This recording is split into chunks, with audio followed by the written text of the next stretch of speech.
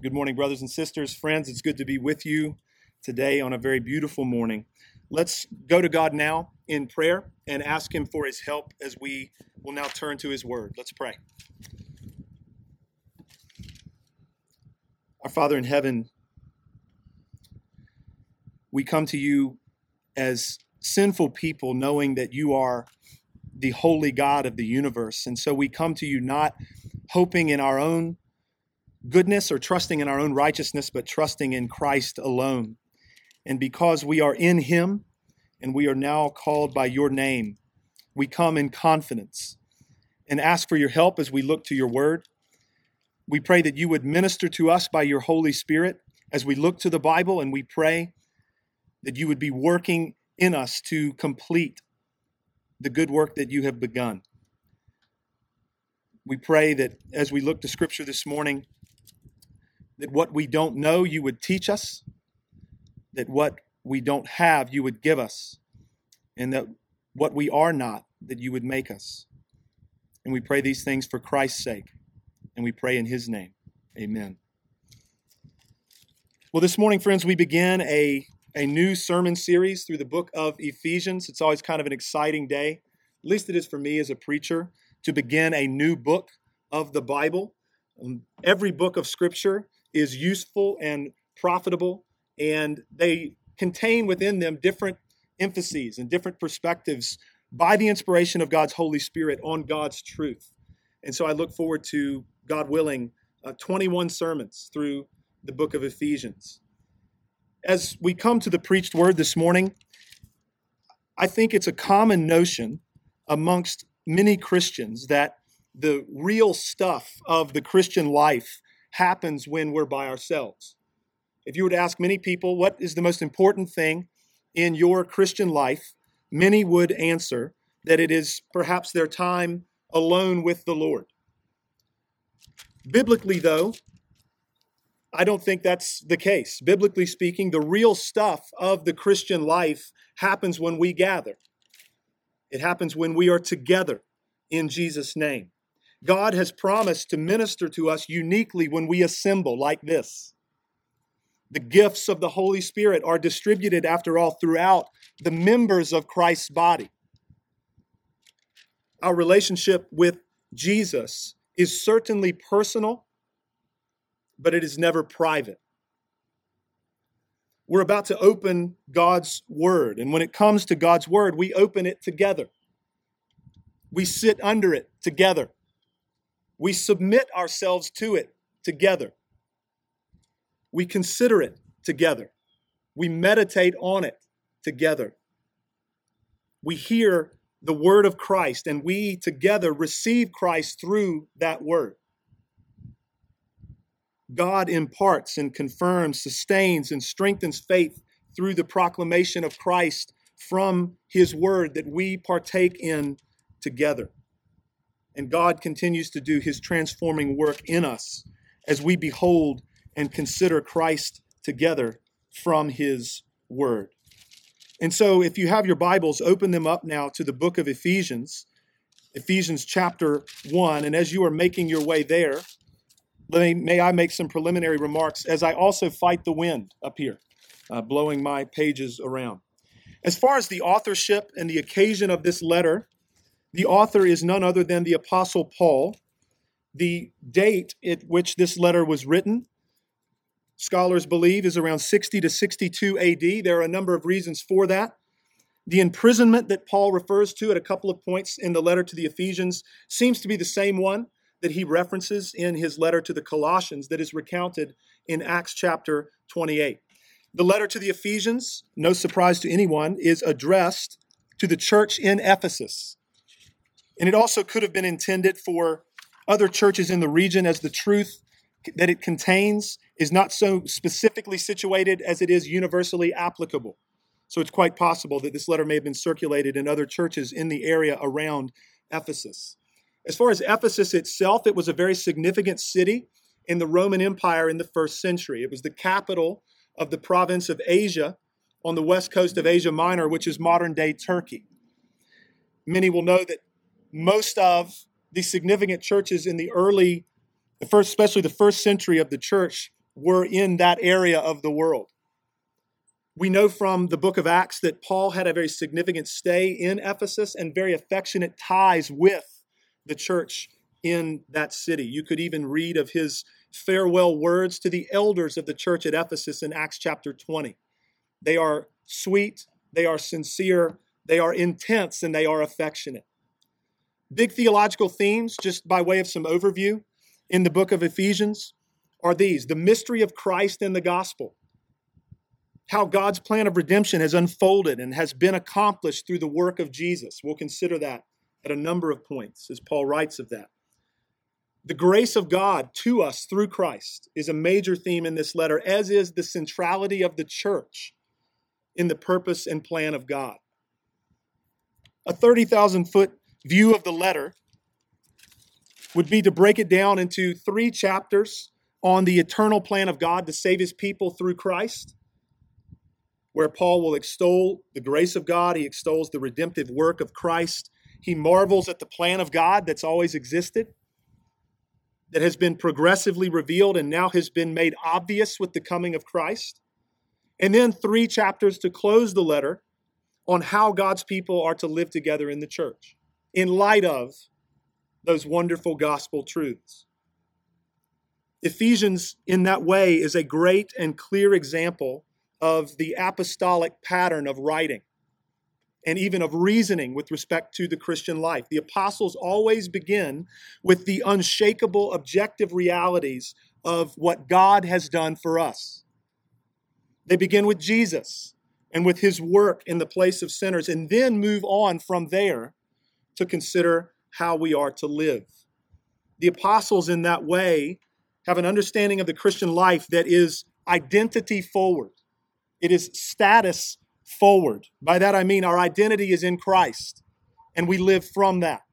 Our status is justified, and we live from that. Our duty, therefore, is derived from our identity, not the other way around, The apostles, and Paul in particular in this letter, speaks essentially this way to the saints. You are in Christ. You are justified. You have been saved by the plan of God through Christ. Now live this way together. Friends, give me just a moment to get some things together up here. My phone is falling down. I got things blowing around everywhere. I'm going to try to get myself anchored in the Lord Jesus and in every other way, and we will proceed. With all that by way of overview and introduction, let's now look together to the first 6 verses of Ephesians chapter 1. Listen as I read these words. This is the word of God. Paul, an apostle of Christ Jesus by the will of God, to the saints who are in Ephesus and are faithful in Christ Jesus, grace to you and peace from God our Father and the Lord Jesus Christ. Blessed be the God and Father of our Lord Jesus Christ, who has blessed us in Christ with every spiritual blessing in the heavenly places, even as he chose us in him before the foundation of the world, that we should be holy and blameless before him. In love, he predestined us for adoption as sons through Jesus Christ, according to the purpose of his will, to the praise of his glorious grace, with which he has blessed us in the beloved. We're going to scrap that. We're going to go here. We thank God for his word, and we trust that all will be well as we move forward. Friends, I have a 2-part message for us this morning. We're going to consider the greeting from verses 1 and 2, and then we're going to consider the eternal plan of God from verses 3 to 6. The greeting of Paul in verses 1 and 2, the eternal plan of God in verses 3 to 6. And when we get to that second piece, there really aren't points within that. We're just going to go one verse at a time and consider them together. First, the greeting in verses 1 and 2. In verse 1, we get the author and the recipients, quite simply. Paul, an apostle of Christ Jesus by the will of God. The apostle Paul is the one writing the letter. He became an apostle of Christ Jesus by the will of God, not his own will. He is writing to the saints who are in Ephesus who are faithful in Christ Jesus. And now in verse 2, a very typical formula in greeting saints to whom he is writing, especially for Paul. He says, grace and peace to you from God our Father and the Lord Jesus Christ. We began a series through Galatians about 2.5 years ago as a church, and Paul uses these exact same words in Galatians 1, chapter 3. As we considered then, the apostle greets his readers and thereby us with grace and peace from God the Father and God the Son. Grace because we're sinners, and peace because we have troubled consciences over our sin, and because life is often fraught with trials. Paul then transitions into the body of the letter. And so now we today are going to consider 4 verses, verses 3 to 6, about the eternal plan of God. And as I mentioned just a moment ago, there are not points within this. We will go one verse at a time and consider them together. Verse 3, put your eyes there. Let's look at it together. Blessed be the God and Father of our Lord Jesus Christ, who has blessed us in Christ with every spiritual blessing in the heavenly places. It's quite a verse. Paul praises God. This is how he begins his letter. Blessed be God. Praised be God, who is the Father of our Lord Jesus Christ. And he praises God because God has blessed us in Christ with every spiritual blessing.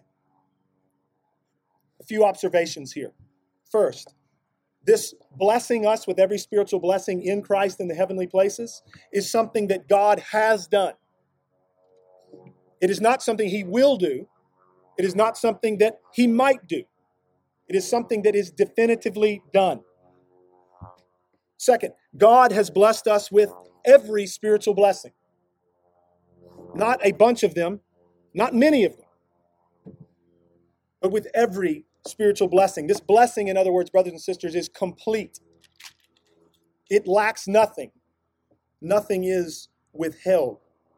It is not as though there are other blessings that we need to obtain or other blessings that we need to earn, other blessings that we need to seek that have not already been given to us in Christ by the grace of God. Another observation here on verse 3 is that God has done all of this through Christ. You see that there. Who has blessed us in Christ. It's by way of Christ that these blessings have come to us. Our union with Jesus quite literally means everything. And we might ask, well, how does one become united to Jesus in this way? How would we be united to Christ in this way that we would receive every spiritual blessing from God? The testimony certainly of Scripture is that we are united to Christ by faith. The testimony of Paul in all of his writings is that we are united to Christ by faith. And even here in the first chapter of the letter to the Ephesians, we see this same thing. If you look down to verse 12, Paul uses the language there about hoping in Christ. He talks about the apostles and the Jews being the first to hope in Christ. Verse 13, in him you also, when you heard the word of truth, the gospel of your salvation, and believed in him, were sealed with the promised Holy Spirit. We are united to Christ by faith, by believing, by hoping, by trusting in the Lord Jesus Christ. And through our union with Christ by faith, God the Father has blessed us with every spiritual blessing in the heavenly places. Verse 4, let's move on there. Even as he chose us, he being God the Father, chose us in him, being Christ, before the foundation of the world, that we should be holy and blameless before him. Here we get a look back to before the world began. In verses 4 and following, Paul is explaining what he wrote in verse 3. He is grounding what he wrote in verse 3, that in Christ we've been blessed with every spiritual blessing in the heavenly places. This is evidenced and this is seen and this is grounded in God choosing us in Christ and predestining us in love for adoption as sons through Christ. This is very important stuff theologically. It's very important stuff for our lives. In Ephesians 1, 3 to 14, this wonderful long sentence. This is one sentence in the original language. In this one wonderful sentence, we see and learn of what we refer to as the covenant of redemption. You heard Mackenzie reference that before the service began, this covenant of redemption that God made with himself, that God the Father, Son, and Holy Spirit made amongst themselves before the world got started to save a people. We see it very clearly right here in Ephesians 1, 3-14. To illustrate this covenant of redemption, think of this with me, track with me for just a moment. The Bible, we talk about this all the time. The Bible is the story, the recording of God's plan of redemption. And what occurs in these pages is pretty epic as it unfolds through time and space. If Genesis chapter 1 is the first scene of the movie, then Ephesians 1 is like the flashback in the movie that goes back to events that occurred before the first scene that makes sense of everything that transpires thereafter. You've all seen movies like this, so have I. We're watching them and we're tracking with the story, and then this flashback happens to long ago, before what we've been watching ever happened, and that flashback changes everything in terms of how we understand the movie, how we understand the story. I would contend that these verses are like that. This is a flashback to before anything got started. God was, and this occurred amongst the Godhead. And then the world is made. And then scene 1 takes place. And in that regard, what we read about here in Ephesians 1 is what the entirety of the Bible is about. It's what the history of the world is about. It is the unfolding of God's covenant of redemption in time and space. That is what is recorded for us here in the witness of redemptive history. It sheds light, Ephesians 1, 3-14 does. It sheds light on everything that happened from Genesis 1 even to now. And from Genesis 1, thinking holistically all the way through the book of Revelation. It is an unfolding of this, God's eternal covenant and plan of redemption. So back to the verse itself. We see that God chose us in Christ. God the Father chose us in Christ before the foundation of the world. And he did that so that we should be holy and blameless before him. This sounds like other places in Scripture. This sounds like things that God revealed through the apostles in other places. This idea, this principle, this truth that God did what he did and does what he does for us so that we might be holy and blameless before him. 1 Thessalonians 5, 23 and 24. Now may the God of peace himself sanctify you completely, and may your whole spirit and soul and body be kept blameless at the coming of our Lord Jesus Christ. He who calls you is faithful. He will surely do it. Jude 24 and 25. Now to him who is able to keep you from stumbling and to present you blameless before the presence of his glory with great joy. To the only God, our Savior, through Jesus Christ our Lord, be glory, majesty, dominion, and authority before all time and now and forever. Amen. This is like Revelation 7 regarding the great multitude who no one can count before the Lord. And John writes in Revelation 7, then he's beholding this great multitude, and he writes, then one of the elders addressed me saying, who are these? Who are these people clothed in white robes? And where have they come from? And I said to him, sir, you know. And he said to me, these are the ones coming out of the great tribulation. They have washed their robes and made them white in the blood of the Lamb. You see, friends, brothers, sisters, God did not choose us because we were something. He chose us that we might be something that is holy and blameless before him forever through the work of Jesus Christ. Let's put our eyes now on verse 5. Tail end of verse 4, we see those two words, in love, and then it goes on in verse 5. In love, he predestined us for adoption as sons through Jesus Christ, according to the purpose of his will. In love, the Father predestined us for adoption as his children through Jesus. All of this according to the purpose of the Father's will. A few things here as we observe this verse. As you survey verses 4 and 5 here in Ephesians chapter 1, survey them even now as you sit, and perhaps later today or later this week. Survey these verses and consider. Consider the certainty of your salvation. Consider how solid and unshakable your salvation is. Your salvation and mine has roots that go down into eternity.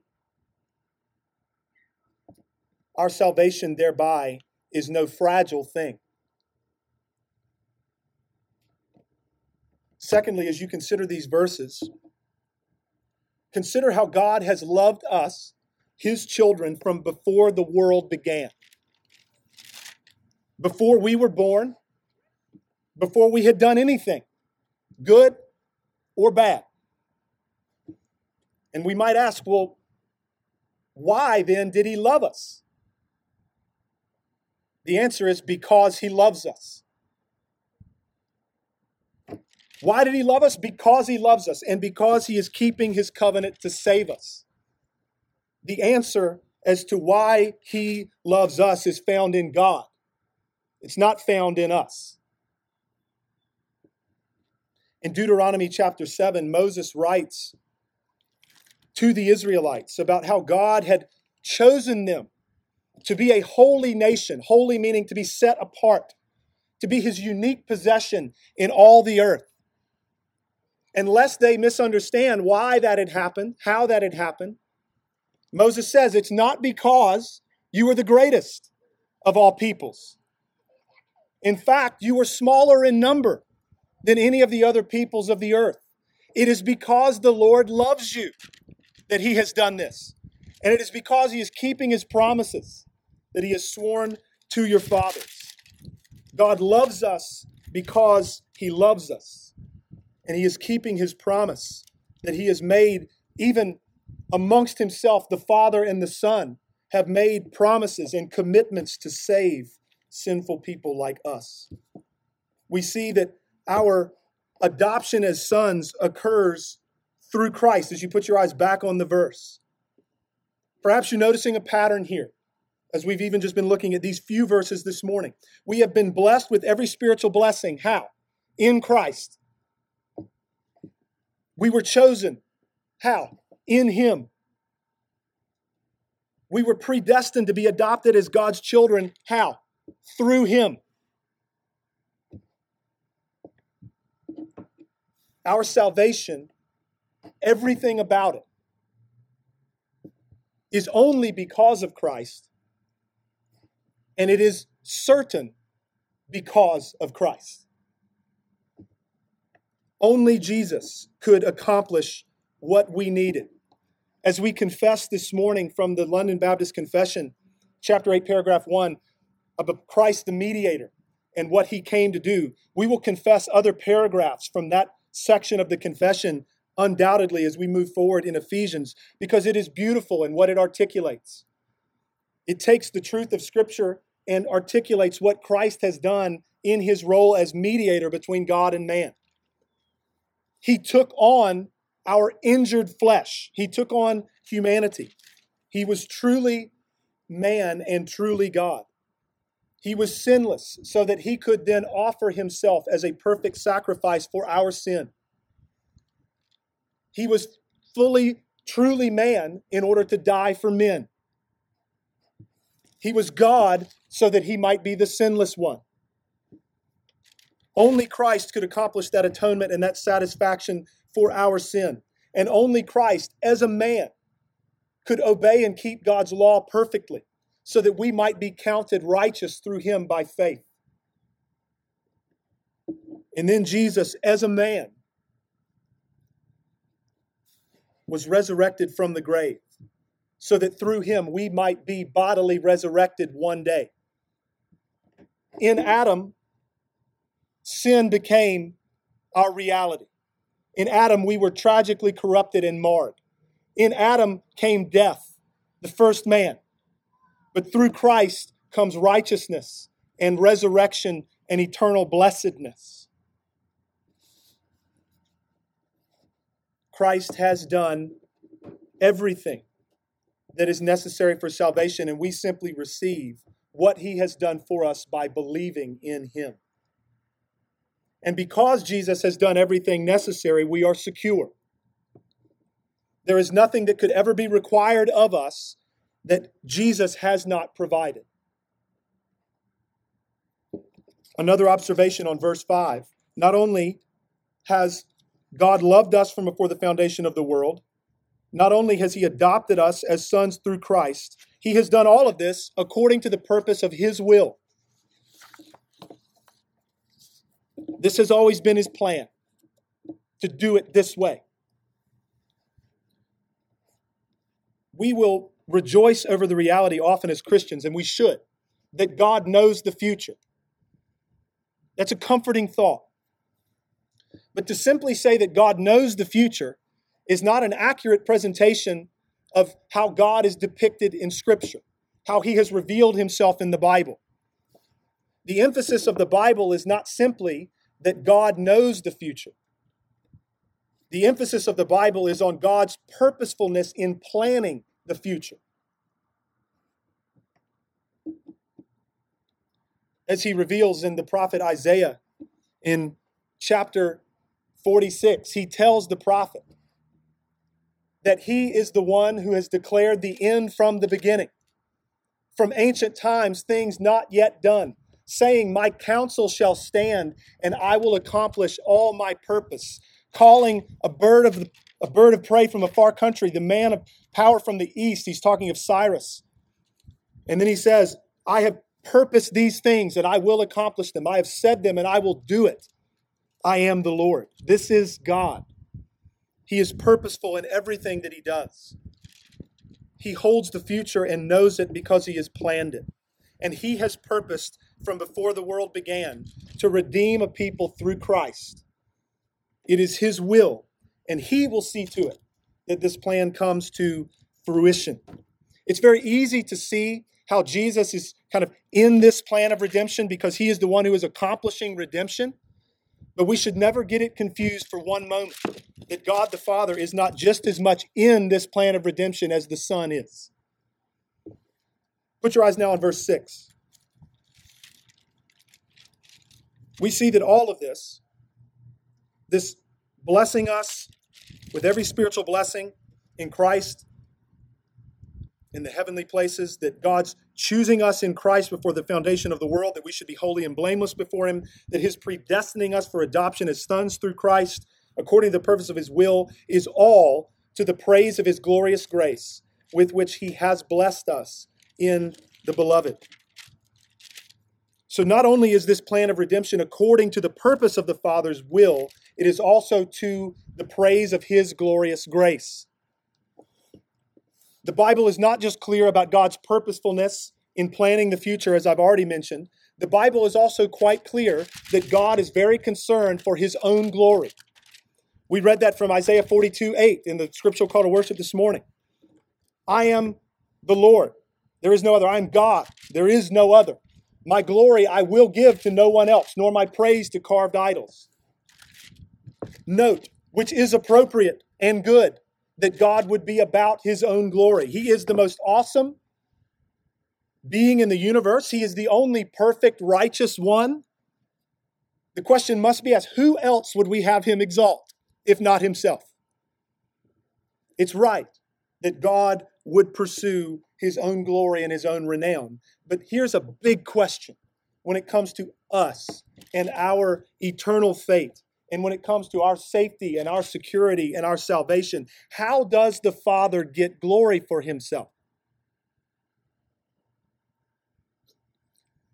In a primary way, God gets glory for himself through his Son who took on flesh, Jesus Christ, the God-man, and what his Son did. You see, our God gets glory for himself through the redemption of sinners. He gets glory for himself by redeeming sinful people in a perfectly gracious, merciful, and yet just and righteous way. His plan of salvation is beautiful in its wisdom, in its perfection, and in its consistency. How everything that God requires for salvation, Jesus accomplished. Everything that we have botched and failed, Jesus atoned for. So God, with perfect righteousness and in perfect justice, may look upon us and say, you are now righteous because of him.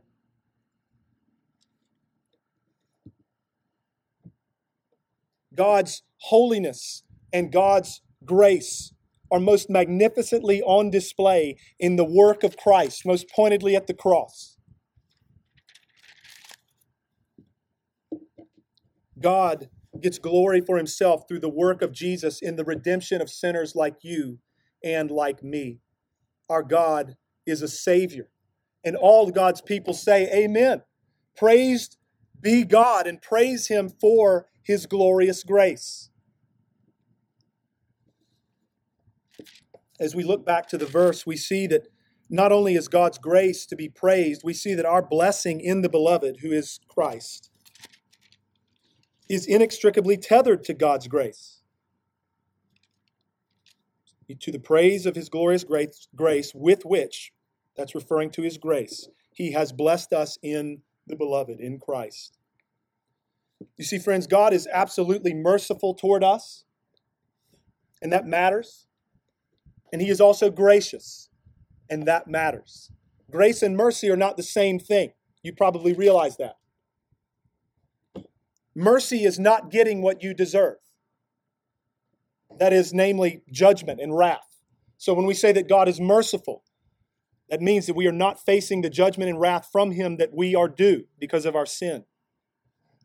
But then grace means getting what you don't deserve, namely God's favor and eternal life and blessedness. So not only in God's plan of redemption, in his ways with us, do we not get what we deserve, we get something that we could have never deserved, namely eternal life in Christ Jesus. And this eternal blessedness comes to us only through God's Son.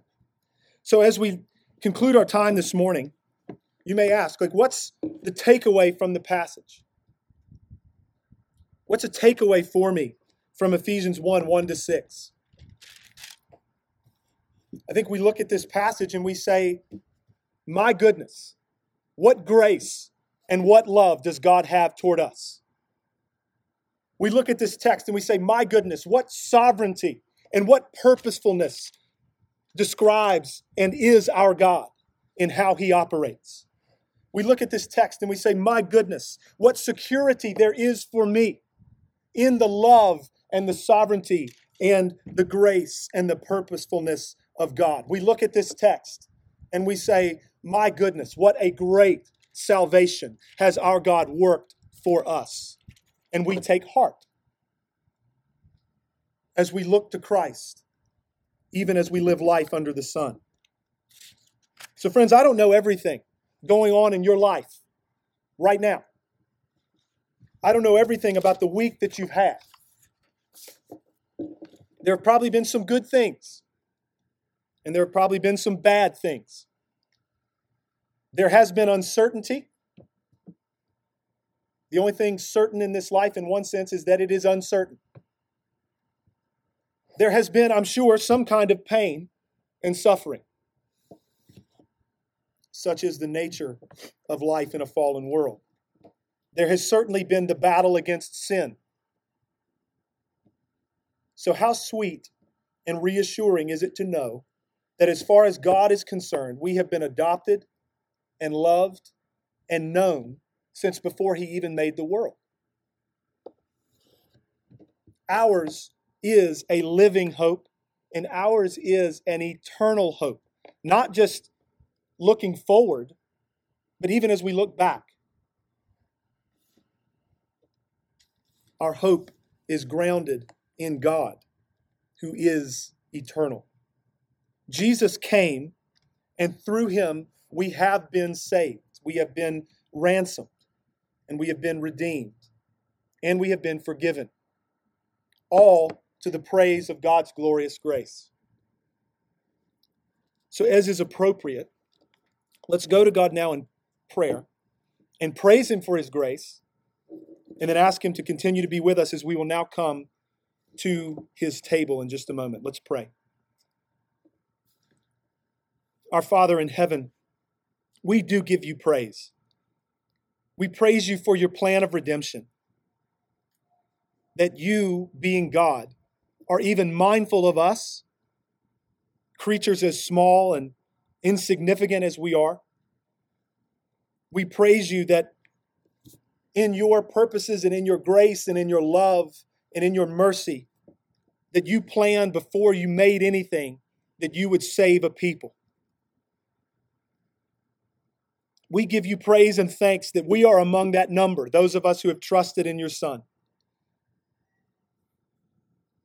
We pray for ourselves as we battle sin and as we live life in fallen bodies and live life in a fallen world, that You would remind us with truths like we've considered this morning, that You would remind us of how secure we are, that You would remind us of how extravagant Your grace and Your love for us are, that You would stir us with the truths of Your love and the fact that You have adopted us as Your children. We pray that we would be stirred as we consider how Christ has accomplished all of this for us. So we pray for You to continue to work in our lives, in our hearts. We pray for You to continue to conform us into the image of Jesus. We pray that we might love You with all our heart, soul, mind, and strength, and that we might love our neighbor as ourselves.